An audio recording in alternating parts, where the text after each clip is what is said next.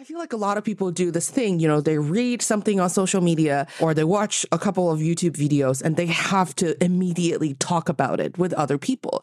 And I'm like, yes, it's all important in the bigger scope of things as humanity, as the world, as, a country or as a generation. But do we really all want to spend 2 hours talking about the new advancement of technology, of AI, of blockchain, of Apple computers, of whatever? All of those 2 hours can be used on something else, like pick up the trash, go around, take a walk, take care of your physical health. Do we really all need to be so get a dog, right? Do we really need to all be so caught up in everything and to make sure everybody around us is aware that they need to catch up as well? Like, do we really need to create that kind of anxiety?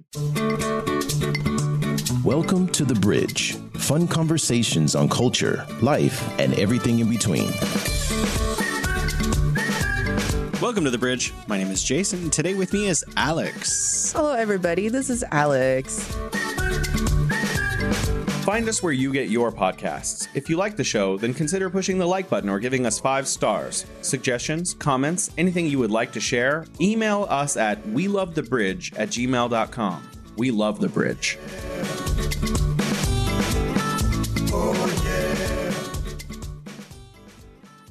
Can using the same mug for many years save the world? Is a paper straw saving the oceans? With issues like violent crime, global warming, microplastics, moral decadence, and more, are we doing any good? If we spend hours reading the headlines, you might be so paralyzed by the bad that you give up on being good altogether. It's easy to become apathetic in the face of so much negativity. New mental health research suggests that eco-anxiety and doom scrolling are making us too depressed to go green. What do you think, Alex? I absolutely agree because, we can talk about how we look at this and what people think about this, but I've seen people not so much about environmental protection, but when it comes to other topics that we deal with every day, including when, for example, when the pandemic first happened, my parents were my main target to stop from doom scrolling on the internet because they were, what I'm talking about, Yeah. And I'm simply telling them, no matter how much you read or watch, no matter how many same news that you see, it's not going to change how you feel, and it's not going to change what reality is at this moment at all, which is more important. So why bother yourself? Because they have gone so gloomy over reading, watching those videos and reading those articles and messages, and they wouldn't not enjoy it, just have dinner regularly. They would read on their phone and sigh. They would sigh like 20 times. And I'm like, this is a little... Are you doing something about it? If not, let's not read so much about it. I mean, I feel exactly what you're saying, but I also feel like I care too much, and I care so much that it makes me not care enough. And I know that sounds really bizarre, and I think that's what I'm trying to get at is like, I care a lot, so I read the news like your parents. And I care a lot about the environment, so I'm constantly aware of what I'm doing to the environment when I turn on the air conditioner, when I have a new plastic disposable cup or something. But sometimes, and I right now, this sound. Yeah. That is the same metal cup I've had for a couple of years that I use for my coffee every day. But sometimes I'm just like, I want a tea and I don't want to have to go home and use my own cup or whatever. So I order stuff. And how I justify that in my head when I'm online and I'm ordering something that's going to pop up 30 minutes later, a nice cold tea or something, I'm thinking, well, the ocean's already full of plastic. One more cup's not going to, change everything. And I think it's because we see the extent of how bad it is, you feel helpless. And that helpless feeling of how bad it is makes you think that there's nothing you can do anyway. So why try super hard? And I think that is a problem because we need people to not order that plastic cup full of tea. And I think the over inundation with how bad it is. See, I think if you're like Greta Thunberg, right, you really care about how bad the environment is. You're one of these super environmentalists. I think pushing the population really, really hard all the time is making people less environmentally friendly in some cases because, oh my gosh, we're just doomed anyway. Well, I might as well have like my cup of tea and my disposable plastic cup because, well, Well, the world might not even be here in 100 years the way it sounds on the news. Like you go so far, you convince yourself that the end is near. Yeah. Well, it's pointless to do anything about it because we're doomed anyway. Exactly. Yeah. And it's also like, not to make light of people who are very, very wary about the environmental risks we're facing, but we all know people who get into this dark hole of doom scrolling that will spend hours every day watching these news. But hey, may I suggest those hours can be put into actually doing something about what you care about, Well, I mean, I think there's also balance. I think we should be aware, but I think we should not be over aware. I think that wherever you're getting your media, if you're an old person, like, I guess a boomer, and you're watching television, or if you're a young person and you're watching TikTok, or you're my age in between and you're on Twitter, like wherever you are on the spectrum, right? Yeah. Wherever you're on the spectrum of getting your news, there is a finite amount of news that you should not push yourself too hard. Hopping on and finding out what's going on today, and maybe even leaving a comment and then popping off, is way more healthy than spending the afternoon worrying about every single issue, from war to famine to disease to like all geopolitics and like the environment, all of these things that are outside of most of our control to a large extent. Exactly, because most likely after we spend hours doom scrolling, and this is the thing, I don't know if you can relate, Jason, but when you are trying to find information on the internet about a certain topic, honestly, most of articles that come up, especially if that's something that's more timely, most of the articles that you see are more or less the same. And then you will start to try to read more and more and more. You're like, there's got to be some new information. And then you'll find 20 articles later, there's one article that said something that's vaguely different at the end. And then you will share that with people that you think who also care about this cause. And before you know it, like, it's not just a couple hours, it could be a couple days actually. And then especially if you want to compose about it, write about it yourself as well. And then you contribute into this giant pile of very similar informations with moderate personal interpretation on the topic. And I think it's very consuming. That process really stops you from living your life or helping do something with the cause. Oh, yeah. You're listening to The Bridge.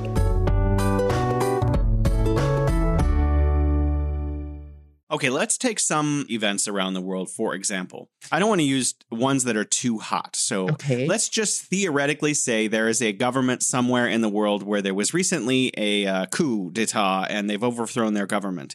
And you're fascinated by this. That's great. Learn about it. But don't become so obsessed that you're worried about what's going to happen. There's literally nothing that you can do to affect the outcome of whatever's happening there. Yeah. So like after you find out the basics, go for a walk in the park. Go live your life. Go do something, that's going to make you happy. Like obsessively, I think for Americans, as an American, I feel like my personal experience is late at night, hours on the internet. This is what Americans are doing. They start worrying around 9 or 10 o'clock, and then they're on the internet until 1 or 2, staying up way later than they should, obsessing over things that are happening around the world that are outside of their control. Now, Alex, you point out we can do some things. So yeah, a paper straw. Sure.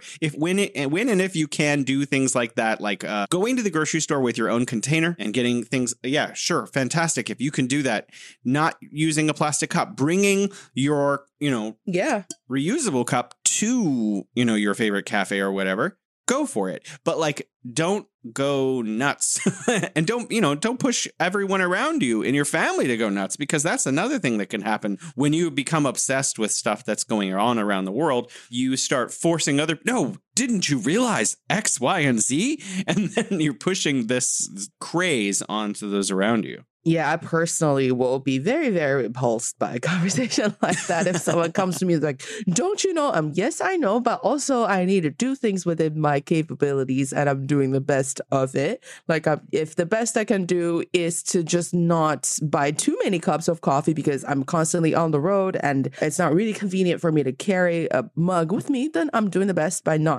only drinking 2 coffees a day instead of like 6 coffees a day, So understand people, because when you try to convince, quote unquote, other people after you're over consuming of media, you're actually kind of pushing on somewhat of an unrealistic agenda on other people's life, whose life consists of other things other than just doom scrolling. You know, I'm not saying I don't want us to sound like we don't approve of people who are very concerned about environment or other events, you know, but there is a difference between acting on your own behalf and pushing other people's limits to just make you feel a little less guilty. Well, you know, I absolutely do think you keep mentioning that we can take action as opposed to take in additional information. I think that's important. You know, if you care about the environment, and most of us should, it's a very serious issue, then, you know, do what you can and maybe donate to some of your money to a good cause or, you know, go to events where people actually take action. You know, I'm not talking about throwing tomato paste on a painting.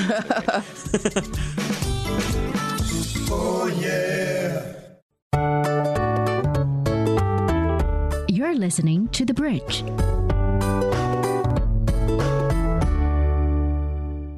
Okay, so I want to read a little bit from this article, Doom Scrolling and Screen Time, Do You Need a Digital Detox? A topic we've kind of talked about before. Yeah. This is by Alison Krug, MPH. I don't even know what that means. June 20... National Public Health, I think. Oh, M with an M. Oh, MPH. Yeah, MPH. That's miles per hour? I don't know. June 28th, 2023. Hey, Allison, if you hear this episode, please email us at welovethebridge@gmail.com and let us know what that stands for.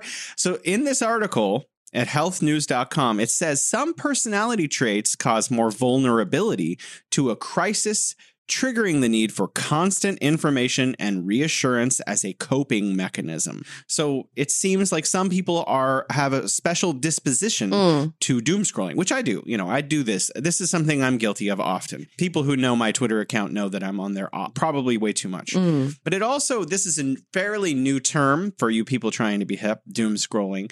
And it's characterized by frequent scrolling through social media apps. So it's not just the news, guys, and news feeds for information about crises or tragedies. So this can be your Instagram. This can be your TikTok. You know, some people go on TikTok and they're like my wife, and she's watching like people doing elegant, beautiful things and kittens and puppies. That's not doom scrolling. Yeah. Although it might be excessive if you're doing that more than an hour a day. Yeah. But other people are on there more than an hour a day, and they're not watching kittens and puppies. They're watching like some flood or like, you know, fire in Canada, for example. So it's apparently these big 5 personality traits: neuroticism, extroversion, agreeableness, conscientiousness, and openness to experience may provide insights regarding how personality affects our digital life. So depending on how you weigh in on these different personality traits might make you more vulnerable to this kind of media frenzy where you're over concerned for your fellow man, which is a wonderful thing.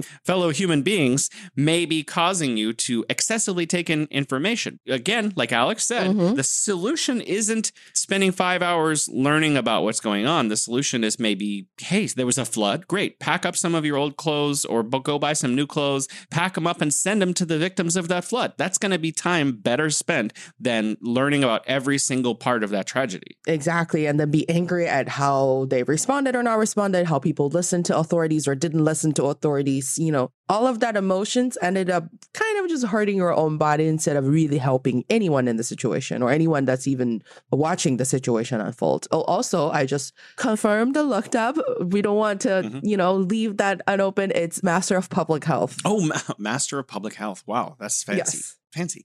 Okay. Well, in terms of doom scrolling and digital detox. Now, we've talked about this before, but I think we can return to it a little bit here. Digital detox, in the official form that it originally meant, was going away from your digital life, like literally going camping without a phone, or like going to a resort, like literally going somewhere away from technology. And a lot of wealthier families or upper middle class, they send their kids for the summer to like camps to get them away from their cell phones so they come back and they have skills like, I don't know, telling north and south and like being able to start a campfire and stuff like that. But you can do this in your daily life too.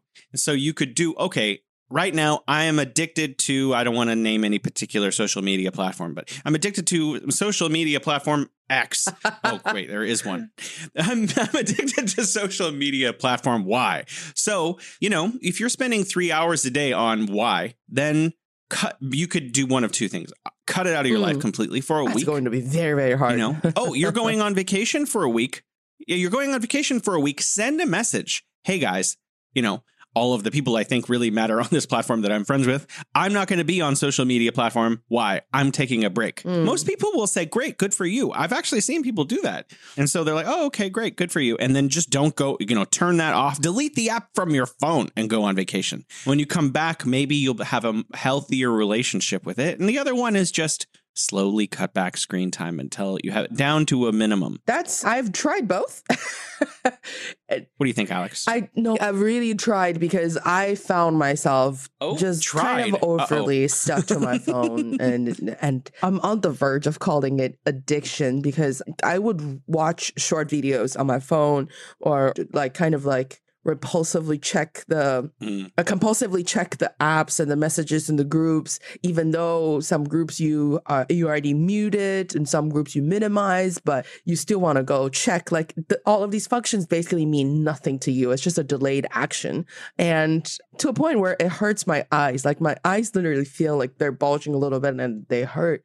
But then I was like, still trying to, okay, I won't watch short videos. Then I'll put on like some TV episodes on my phone app, or I'll play a quick game. So I think I spent too much time on my phone. So I've tried to say, okay, I'm trying to cut Douyin or TikTok out of my life. And now on my new phone, I don't have Douyin, but guess what I'm watching? I'm watching WeChat channels all the time. So I've tried that, and I've tried to use the prompt on your phone every week. It tells you how much screen time you used in the previous week. I try to use that to encourage myself to use less screen time, but to a point where I'm like, I don't care. Actually, the time that I use my phone the least is when I'm recording with Jason. Wow. Oh my goodness.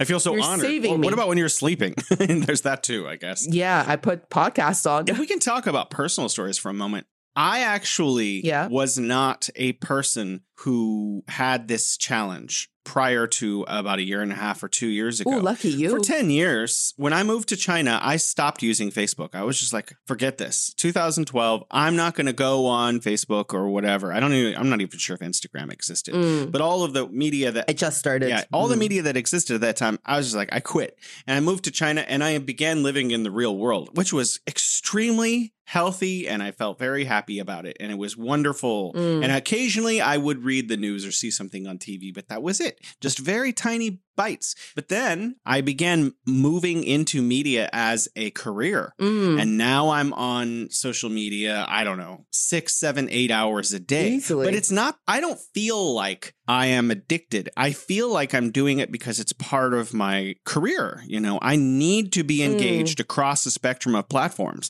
But if tomorrow I retired, I would easily be able to cut down to like 30 minutes a day where I was just maintaining my presence enough to still be relevant, but not like obsessively relevant to the point where it was like a paying kind of thing. So I actually don't feel like I do want to know what's going on in the world. Sure. But I also feel like I can find out what's going on in the world in 15 to 30 minutes by reading 3 or 4 articles a day and about 20 headlines. Okay, I'm done. That would be enough to have a general idea about the basic things happening in the world today. Yeah. And you know how a lot of people are not doing that, and they're reading a lot of negative news and they say, oh, the world is such a horrible place now. The world is decaying. It's actually not, because it has been happening for centuries or even millennia. We just didn't know about it. We don't read about it because, you know, if you read history enough, then you actually would have a more balanced view when it comes to whatever that's going on in this world. And the media is kind of pushing that all to our face. It has kind of falsely enlarged our immediate environment, and you feel like everything's right in front of you. Everything's happening right now. It's been the case like that for a long time. We just didn't read about it. Yes, I have a couple of things to add to what you said. Statistically, since the end of World War II, the amount of people who have died as a consequence of war has never been lower. It's actually, yes, there are wars. There are terrible things that happen, and millions of people die on every few years from war. However, as a total percentage of the population of the world, since World War II, it has dropped off just insanely low. Like from World War II previously, the amount of people that were dying in wars periodically for the last several hundred years as a part of recorded history was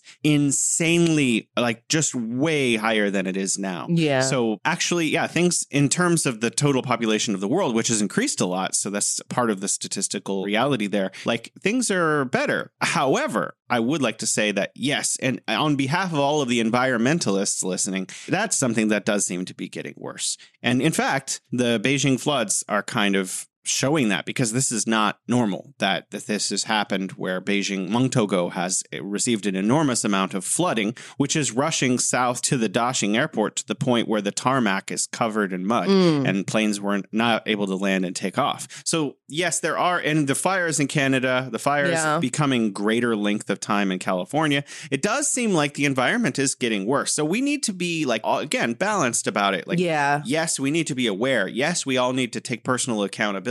Yes, the governments and, corporations should also be doing their part, which they're not. We need to be informed, but also not become obsessively informed. Just if you go and learn about every single square acre of, like, land that has been, like, bulldozed to grow more, beef and cattle, that's not going to change the fact that it's happening. What can do is stop eating some kinds of foods or encourage your family politely to not eat certain kinds of foods. Yeah. So, like, there's that. I think there is a lot of proof that shows that the consumption of beef is hurting the earth, and that if we ate more things like, a more vegetarian lifestyle or more chicken, that kind of thing, it will actually slow the environmental catastrophe that is unfolding. Yeah. Oh, yeah. You're listening to The Bridge.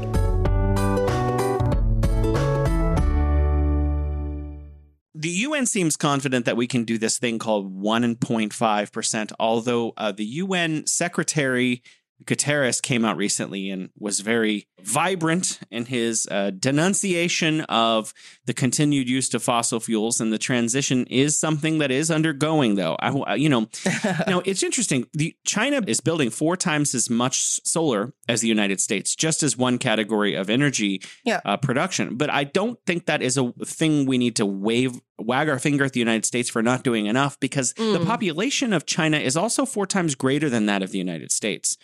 So actually, I think both China and the United States are building out their renewable energy platforms at a relatively the same speed. That is true. For each of their populations. And I feel confident that both the United States and China will all be able to meet the goals that they have set for themselves in terms of becoming carbon neutral by 2050 and 2060, respectively. So will that be enough? I don't know. It's a challenging thing, but we are, as a civilization, starting to deal with that. So I don't think people should be too obsessed with climate change. I think it's important for us to take action, but I don't think it's healthy to obsess over it. And I think that's the difference. It's do something, but don't lose your mind over it, essentially. Yeah, that's kind of the point. I think it's even okay to be obsessed that you carry out a completely different lifestyle. There are people who are doing the no waste challenge all the time. Like a week, they try to just produce a jar of garbage. And it is really, when you do something like that on social media, when people see that, inspiring, it's shocking first. There's a huge shock factor to it, because when you see how easy it is to produce waste, you realize, oh my God, I am a garbage machine. I am producing bags of trash every day, and seeing how hard it is for other people to maintain their lifestyle, to do that makes you think maybe there's something I can do in my life as well. But you can't take that video and say, I'm going to live that lifestyle all the time, because that's why they're doing a week challenge of that style, because they can't live like that for too long either. It's just because we're all a tiny unit of what the society has been built up to. And this is just part of how we exist as human beings. So be a little bit aware. And if you want to do like that, that's totally fine. But I think the key is not to be upset over that. There are a lot of people that became just very negative, very sad. So be obsessed, not upset. Yeah, you can't be obsessed. That's fine. There are people, I have friends who read about, like, exactly what you just mentioned, how consuming too much meat product is really harmful for the environment. Of course, there's like animal cruelties, and they really wanted to be about that. So they became vegan themselves, but they have never, ever, ever tried to even say, you shouldn't eat this or you shouldn't do this. The most they've done is to say, if you have time, watch the documentary, and then I want to know what you think. That's it. Outside of that, they don't, guilt trip anyone. They don't blame anyone else, and they just enjoy life as much as we do. So they are obsessed with what they think they can do for the world, but they're happily so. Yeah. Well, those are very valid points, Alex. Thank you for giving context like that. I would also like to say, and I know this seems irresponsible, I met someone about 7 years ago.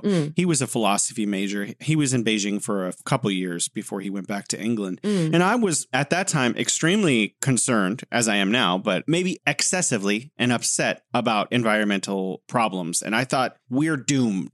Apocalypse is nigh. We're all going to be destroyed. And he said, I feel the same way, but I also think that technology can account for a lot of things that we don't see yet. Like the Green Revolution allowed us to have billions more people on the planet than it was capable of providing for prior to that, Jason. And he also pointed out that there are new technologies coming out all the time that are at really still very small scales. But if they needed to be scaled up quickly, they could be. And so I was like, oh, yeah, that's a really good point. And since then, I've been on the lookout for those. So I just want to point out, to give some optimism about our environment, a couple of technologies that do exist on a small scale that could be scaled up. And we've talked about them very briefly in the past. So in Yunnan province in China, scientists from all over the world have been harvesting various kind of very special fungi, mushrooms and cousins of mushrooms. And apparently Yunnan has more varieties of fungi than most of the rest of the world combined. And so some of these fungi can do amazing things that technology built by humans could not do, including consume plastic and then excrete biodegradable material, essentially excreting stuff that can become soil within weeks. So there is the possibility that instead of just giant garbage dumps where there's a hole in the ground and you just dump all the plastic in there and then bury it. And they never go away. Yeah, and it doesn't go away for tens of thousands of years. You could actually have a giant facility where there's fungi growing on plastic and you dump the plastic in and they eat the plastic. And it turns into soil. Then you ship this rich soil back out to farmers who grow perfectly, healthy, normal food. And we could even find ways to use these fungi in the oceans, or we could reharvest the plastics from the oceans and bring them to these kinds of facilities. And it may take decades or centuries to fix that kind of problem, but there are already people who are trying to increase the capacity for removing plastic from the ocean and bringing that back to shore to make things like bricks. Like, for example, there's an Indian company that takes plastic and garbage basically from the ocean and from the land and is able to make bricks that can be then used in homes. So that's a reuse. And then in terms of taking carbon out of the atmosphere, there are all kinds of new technologies. Plus, there's an amazing technology known as a tree. So this tree, you put a seed in the ground and add water, it just miraculously grows. And these things can actually hold carbon from the atmosphere. Now, I know. I've also read that even if we planted 3 trillion trees, which is unrealistic, it still wouldn't be enough to take out all of the carbon from the atmosphere. So I know a lot of people who know this subject are listening thinking, haha, but Jason, so I wanted to add there, but there are other ways for us to take that carbon out of the atmosphere, and we can scale those up if it becomes necessary. Yeah. And we are developing more solar, and we're developing ways to process batteries. I mean, new technology is coming out all the time, and there are more engineers and STEM majors in the world today than ever before in history, and it's only expected to triple by 2030. So maybe, just maybe, everything will be okay. Or at least from what we can control. I think it's really the ultimate goal is, I had this conversation very, very early on. I think this was like 2018, if not earlier. It might be even 2012, around those times when kind of movements and organizations of environmental protection started to really bud and get really, really popular. And people feel like they're doing something good when they are involved in these kind of causes and advocacies. And I was talking to my mentor who worked with a lot of environmental protection organizations, public health organizations, very, very smart guy. And I remember I was kind of saying, hey, let's not not use this plastic bag. Let's just carry it with our hands or whatever, or let's not use the straw. I want to just drink straight from the cup. And he said, why? I said, because I watched the video of people pulling the straw out of that little turtle's nose and his nose was bleeding. I was like, I want to save the turtles. And then he said, as much as you're going to hate what I say, I still need to tell you that it's good that people want changes in their life, in their surroundings, and you can make those changes yourselves. But the real changes are only going to happen when there's institutional change.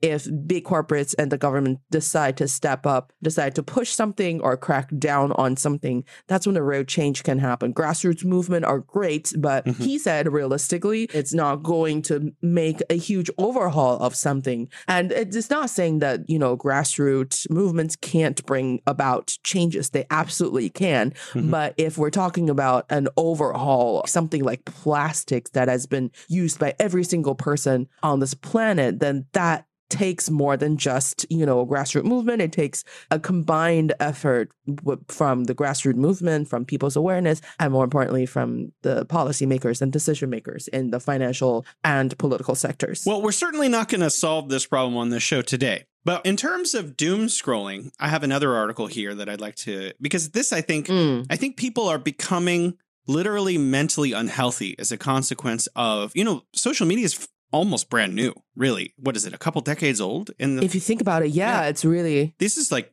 all very new. I mean, the news has been around for centuries, maybe even millennia, depending on how you look at it. Exactly. But in the digital form, news has only been around for decades too, and social media has only been around for a couple decades. So these are new problems that we're dealing with, and people in our families may actually become mentally unhealthy as a consequence of their overuse. I mean, you used to get a newspaper on Sunday. You read your newspaper, maybe you were a slow reader, an hour or two at the most, you're done. Okay, that's it. Now people can have access to every newspaper on the planet, and you have access to translation technology, so you can literally read any newspaper on the planet. Yeah. I mean, if you pay, I guess there's still some of them have to pay for it. Anyways, this is the dark end of the tunnel. Yeah. Doom scrolling on social media news feeds. This is from Technology in a Time of Social Distancing by Bhakti Sharma, Susanna Lee, and Benjamin K. Johnson. So this is actually a study on TBM.APA Open. APA is the American Psychological Association, I want to say. Yeah, psychological. Is that the right word? Okay. So abstract.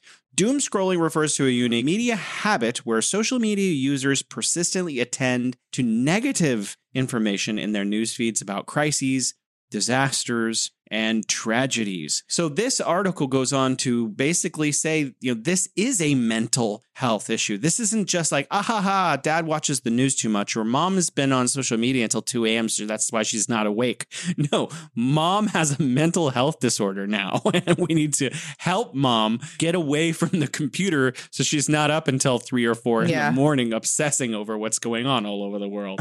We need to help our family members and the people around us and ourselves realize that these behaviors are not healthy, and we need to de-escalate the amount of time that we're spending on social media. So they tried to measure this in the study. And at the end, it says, doom scrolling is frequently described in popular accounts as having negative reciprocal relationships with, and thus correlations with, positive effect and well-being, meaning it's bad for you. And focusing on negative information can be detrimental to a sense of physical and mental well-being. So you may actually feel sick, and yet may be sought out because of low or threatened states of well-being. So people who are obsessed with it may actually have pre-existing conditions of feeling threatened or feeling that their well-being is not healthy. So maybe the reason grandma is on social media for 5 hours isn't because of what's going on in the media, but she may actually already have pre-existing mental health disorders, which give her disposition to obsess over it, and it's compounding that effect. So maybe sit down with grandma and make sure she feels loved and appreciated and okay. Maybe she'll spend less time on social media. And also, hey, grandma, maybe it's it's not okay for you to spend 5 hours on social media every night. Maybe could you cut down? Do you want to play checkers with me? Yeah. Like trying to squint your eyes. That's what my mom does. She squints her eyes like really tight because, you know, her eyesight is not as good as before. And she still tries to read something from her super bright phone all the time. And I'm like, Mom, it's actually hurting your eyes a lot. And then she complains about, oh, I'm not making fun of my mom. I want to make that clear. But, you know, she complains about, oh, I can't see the fine print on things, literally. I was like, Mom, if you try not to spend too much time on your phone, maybe it'll help. But you have a very, very valid point. And I found that through personal experiences when they are kind of caught up in this kind of doom scrolling and reading all of this negative news is going to bring you anxiety. And we have discussed this before, that anxiety and other negative emotions alike can actually bring physical reactions. It actually hurts your health for real. It's not just a feeling that just magically goes away. It affects how your body works as, you know, a machine, and it really will make you feel worse physically or even make you sick. So when I see my parents, especially my mom, trying to kind of feeling like, you know, she's feeling really low, I just kind of, you know, inch over to her and be like, what are we having for dinner? Can I have this? Actually, I want to have this and I'll actually make this. Can you help me? And then she goes, and then you see her perks up immediately. She perks up immediately and she's like, oh yeah, sure. And then it's like she forgot about everything she had just read. And I'm like, you know, maybe that's one of the tactics to just kind of pull them back to reality with something that's more immediate and a little bit more practical. And then interaction with your family members usually would help stop them, you know, reading too much on, for example, what's causing high blood pressure. Oh, yeah. You're listening to The Bridge.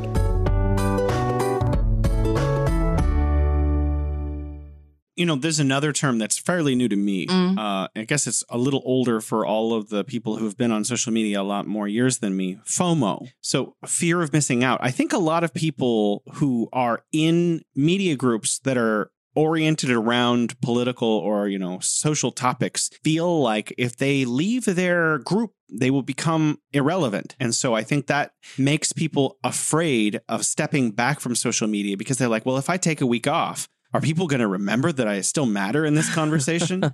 And so I think, you know, it's important if you're going to take a break to just, hey, everybody, I've had too much lately and I'm going to be stepping back for a while. Or I've been on, or just tell everyone, hey, guys, I'm going to be here, but I'm not going to be here as much because, you know, I'm just going to be spending more time at the park or whatever. So I think that, you know, people who feel that their presence on certain issues on media are really important, you know, maybe that's true. You know, maybe in fact, the people around you depend on your insights. Yeah. But there's another way to do that, you know, and I'm going to give you some tips that I use. Okay. I do this when I'm taking a break from Twitter. So it looks just like I'm on Twitter all the time. So I looked at when are my tweets, you know, getting the most traction. And I found those 4 little bubbles during the day in which I get the most traction. This is easy to find. You can use apps to do it, or you can just look at what, you know, track the results yourself. Then come online, read a little bit, post something, 5 to 10 minutes, leave, come back many hours later, do the same thing.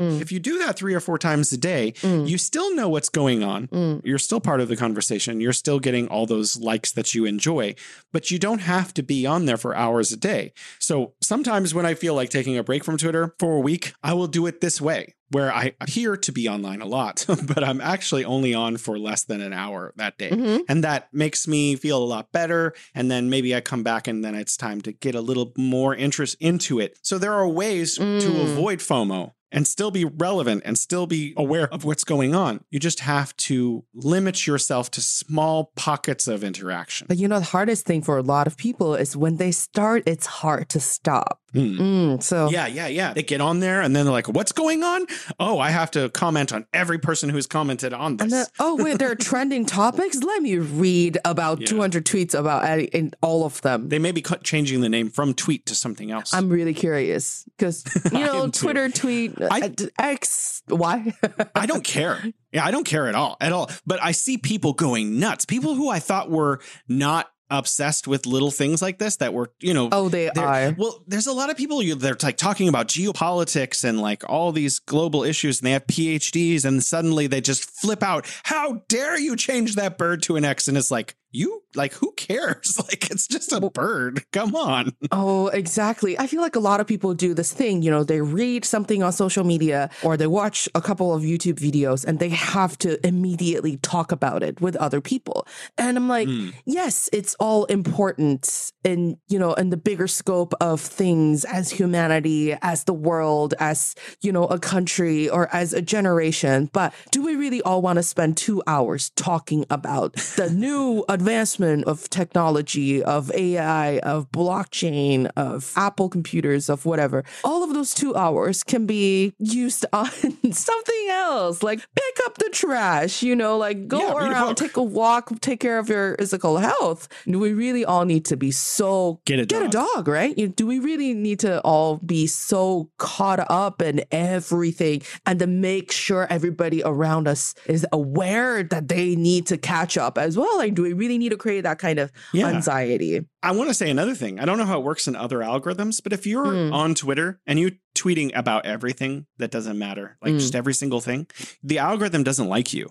And you're not going to do well. If you post like 20 things a day, most people will not get away with that unless it's a paid account. So, if you can't just comment on every single thing that doesn't matter. If it doesn't matter, who cares? Like, let it go. Okay, I want to read a little bit more, just a tiny bit from this study. There's one more sentence I think is really important to point out. Yeah. So it says, moreover, doom scrolling had small, so it's not too big, but small, negative relationships with conscientiousness, self-control, and positive affect, meaning you become a douche if you doom scroll too much. Okay, a little bit. Yeah. So, maybe you're like, the world's coming to end, Mom. I don't have to pass the peas or whatever, Yeah. So actually, doom scrolling can negatively affect the way that you begin treating other people. Yeah, that's the thing. It's really important that this is pointed out in the study because I don't know if you've been in those kind of conversations. Like, for example, Jason and Alex meet on a day where Alex has spent 5 hours reading or watching videos about people from different part of the world. Let's say abusing animals is a little too heavy, right? Let's say that they are just dumping everything in the water. And then Jason just takes up, be like, hey, Alex, do you want a bottle of water? And I'm like, how can you use plastic bottles? And Jason will feel like, what did I do? I'm just trying to take care of you. I'm trying to be friendly and give you a bottle of water. But because I've consumed, I can't think of an exact moment, but I've definitely had those moments in my life where I'm just trying to be kind of, an ordinary person doing kind things or just being happy about stuff. But they are in an absolutely just completely doomed mood and they didn't welcome any of that kind of emotion or actions. So I back off. At the end of the study, it also offers solutions. One of them is what we were already talking about, cutting back. But it says second, other than what you can do personally, it suggests that literally, quote, those who manage news organizations and social media news algorithms should spend more time thinking about how to balance negative with positive news, end quote. So my first thought when I read this was like, that's not going to happen. But actually, the more I think about it, if you're controlling an algorithm and people are obsessed with the news, throw some kittens in there. It's not going to make people leave the platform. People love kittens. So, I mean, there are ways to actually keep people on social media platforms and keep them using your device without feeding in them apocalyptic news about the end of the world. So maybe news organizations, first they do an article about some very serious issue that they want to inform people about, but it's okay to do that puff piece about, the local park is renovating the library or something. That's okay too, That's important for people to see positive things happening in the world because positive things are happening in the world. Exactly. And I think there's one thing that we do need to know, especially for people who are not very familiar with how algorithms work for platforms, for your phone apps, for your short video sites. If you spend long time watching one negative video, for example, one of my dear friends who has a cat herself saw this video of a guy abusing the cat the other day and she was absolutely enraged. But if you look at that you watched that video and you shared that video to other people, to the platform's algorithm, you are a consumer, you're a likely consumer of this type of videos. And the platform might likely send you more videos of the same type. And then you will see in your perception of the world, everything is about these random people being very cruel to animals. And she was really, really brought down that day. Like, she was so sad. She couldn't sleep. She said, I kept crying at home and she couldn't, like, she's like, I can't even think about work tomorrow. I am so, how could people like this exist in this world? And I'm like, as much as I hate this person as well, and I think this person should be legally punished, even severely, because I think that's absolutely inhumane to do that to little animals, I'm not going to deny the fact that he was not the first person on earth. He might not be even the first person at that moment that did the same thing. Sadly, there are people are like that out there. So, and then once you get yourself caught up in that emotion, you're going to see more of it. It could paralyze you, could waste your whole day or even whole week. Sometimes you're in that kind of emotion and won't be able to come out of it. I want to take a lighter touch on this same topic because I use Instagram, not a lot, but I do use it every day for some time. Yeah. And I noticed that there's a feature, and I forget which one, but it's like a bunch of boxes and you choose from which kind of content you want to see. About a month ago or 2 months ago, I clicked on a Lord of the Rings meme that looked interesting. And now I get a flood of Lord of the Rings memes all the time, every day. And I'm like, okay, I like Lord of the Rings, but this is too much. And so now I'm at the point on my Instagram where I'll see a meme, a tiny little meme of something. Much. And I'm like, that would be really interesting. But I do not feel like seeing Star Trek Deep Space Nine memes for the next 2 months. So I'm actually not going to click on it at all because it's going to take over my feed. And so we have to be sensitive that whatever exactly what Alex said is exactly right. Whatever you click on a few times, you're going to start seeing that everywhere. So if you're like, oh gosh, there's a war in such and such country, and then you click on a couple things, that's going to become your life for the next few weeks because it's going to take over. It's going to, oh, you like that? Here's more of it. Here's more of it. Here's more of it. So and you're going to see that. Careful on social media to avoid things that if you go down that route for really deep, is that going to be good for you? And maybe click the kitten instead sometimes. Yeah, save yourself. And also, if these things happen, it also helps to diverge your sources of information. If you see something consistently coming up on social media, it might help if you go on other sites or, seek other routes of information to really get to know what this topic is about. For example, like Jason said, if you see there's war in a region, what's the history of this region? Why does war happen? Do something like sort of an academic research, that might actually ease your mind a little bit and just trying to get to know the deep root of something instead of trying to convince yourself or reassure yourself how bad it is right now by watching repeated videos. Because if there's something that you didn't know, all of the content creators on different platforms, they actually sort of copy each other and they follow the format of the platform, and a lot of the, the pacing, the rhythm, and the content preference of these videos are more likely to be very, very similar. And you're kind of just repeating that idea in your mind over and over again. And is that really good for you? Probably not. Given that Alex is a comedian, that I find that when I feel really stressed out from news, the best thing to do is get some comedy. So that's a really good thing to click on. If you click on more funny things, because that's really, we all need a little bit of break from the darker side of our world. And clicking on positive news or comedy can be really just a great relief. Even political comedy. Like, what's that gentleman's name? The American comedian who's skinny and wears all black. I forget his name. Jon Stewart? No. He's an older guy with a gray beard. I can't remember his name off the top of my head. Jon Stewart. Oh, yeah. He's become great. But I met someone older than him, passed away 10 or 20 years ago. George Carlin? That's right, George Carlin. He does political commentary, but it's funny. You're going to laugh. So, that's fun. Okay. I want to go back to where we started a little bit with the last article, which is what inspired me to want to talk about this today when I saw this article. It's from gulfnews.com. Eco-anxiety and doom scrolling. Are we too depressed to go green? So this is originally where I got the idea for this conversation. This is by Lakshana N. Palat, May 2nd, 2023. And basically, the argument is made in this paper that if you're too obsessed with environmentalism and with environmental news that it makes you less likely to do something about it. So I want to just a couple things. It is difficult to have a straightforward answer why the green gap persists. The question of what stops people from acting sustainable is too simplistic.